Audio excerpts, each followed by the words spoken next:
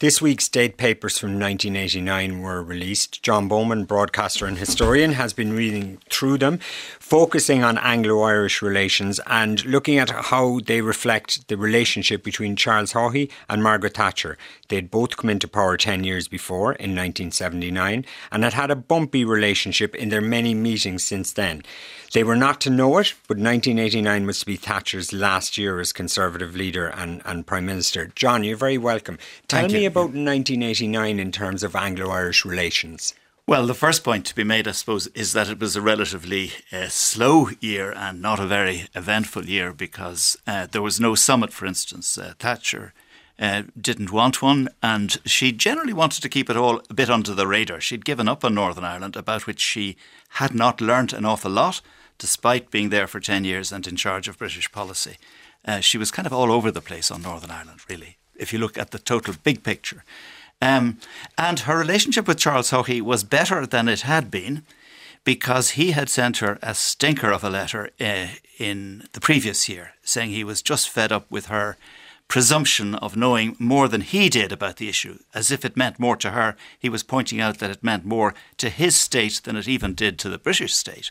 And he was prompted to do that by Richard Ryan, who was one of the key men in gathering intelligence on British policy in our London embassy. And Richard Ryan he wrote to the Department of Foreign Affairs, but it was absolutely intended for Charlie's eyes and was written in a way for him to pick up on, which he did.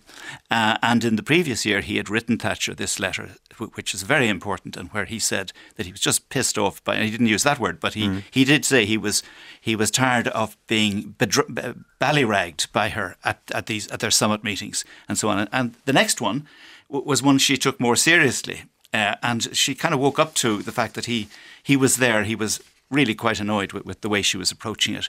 And he was trying to educate her on the complexity of Northern Ireland and what it meant to the Irish government in Dublin. Now, of course, the key point about Haughey himself is that he was playing all of this out on a wicket, not only not of his making, but it was the Hillsborough Agreement, which he had described as partitionist and as treasonable.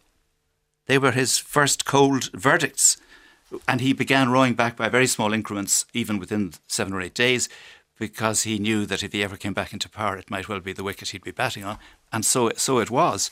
And what must have really surprised him, although this is not the sort of detail one gets in the records, what must have surprised him is just how well prepared that wicket was by the Irish players and the diplomats and the people in the Taoiseach's department, all of whom were Fitzgerald appointees.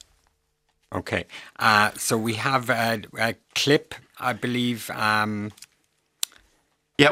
Okay. So he met Margaret Thatcher for less than an hour. I actually, in the Irish Times piece, I said it. They met for 2 30-minute. When Charlie Haughey talks to Tommy Gorman on RTE News, Tommy says to me, You met for 15 or 20 minutes with the British Prime Minister. Yeah. So it was always put down as half an hour because it was in the margins of the European Union summits. But it was probably less than an hour. And much of that talk, or at least a higher proportion than usual, was about Europe, which was one of Margaret Thatcher's preoccupations.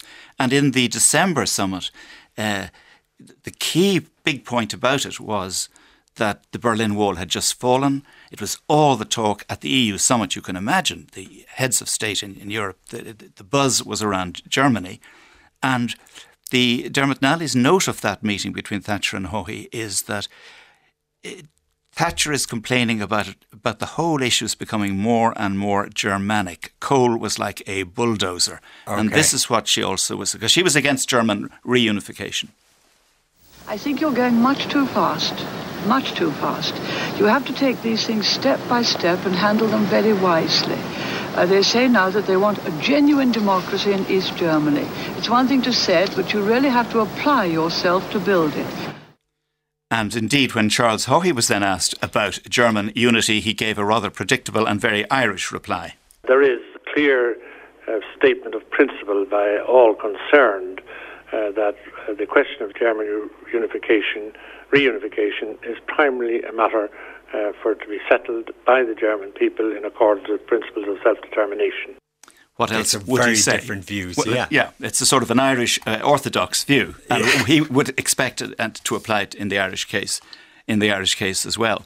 When they did get talking about Northern Ireland at these summits, the Birmingham 6 case was very important, a major issue during 1989, not least because the Guildford 4 had been released that in January, February, and it was a major issue. He was being asked many questions in the Dáil about the Birmingham 6, and he also was receiving mail from members of the Birmingham 6 asking him why he wasn't taking it to Strasbourg, and he thought diplomacy was the better route.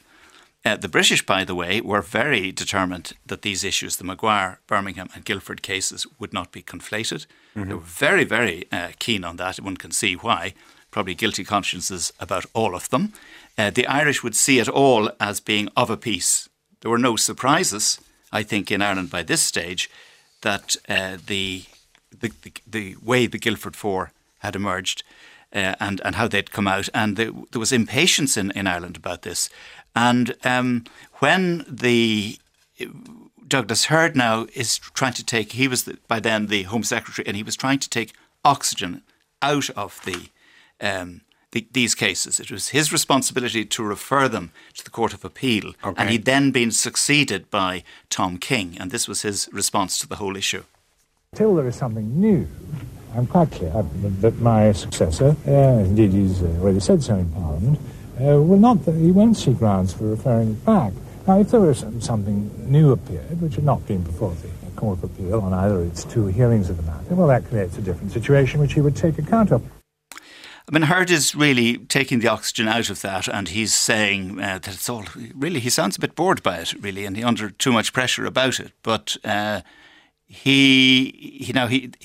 British also, of course, wanted to insist that it would be for the Court of Appeal to decide. The question of putting it before them was a political issue, but there would be no politics in the verdict on the merits of the case. It would go straight to the Court of Appeal and would be a matter of law and not of politics. And I saw in your piece in the Irish Times yesterday, there was concern about the tabloids as well, is that right?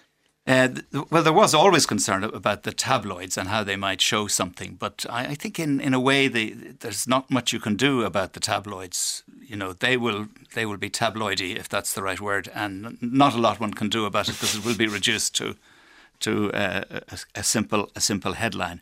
But when Charles Haughey then was asked about the Birmingham 6, and as I say, he had been under pressure from not least the Birmingham 6 themselves, writing directly to the Taoiseach. Tommy Gorman asked him about whether there'd been disagreement between himself and Thatcher when he'd raised it at the the marginal meeting at the summit. No, I didn't say we disagreed, but we exchanged views. And so far as we're concerned, we have a very definite view about the Birmingham 6, which we state both publicly and privately, namely that the outcome of the Guildford 4 case makes a case for a review or reopening of the Birmingham 6 case almost unanswerable. We didn't disagree, but we exchanged views. That's a great Haugheyism, isn't it? Yes, yeah. Now, is there anything in the archive that reveals early signs of I guess you mentioned about Thatcher's view of German reunification, early signs of how Thatcher and Britain were viewing Europe at that point in the Euroscepticism that would come back to bite us all?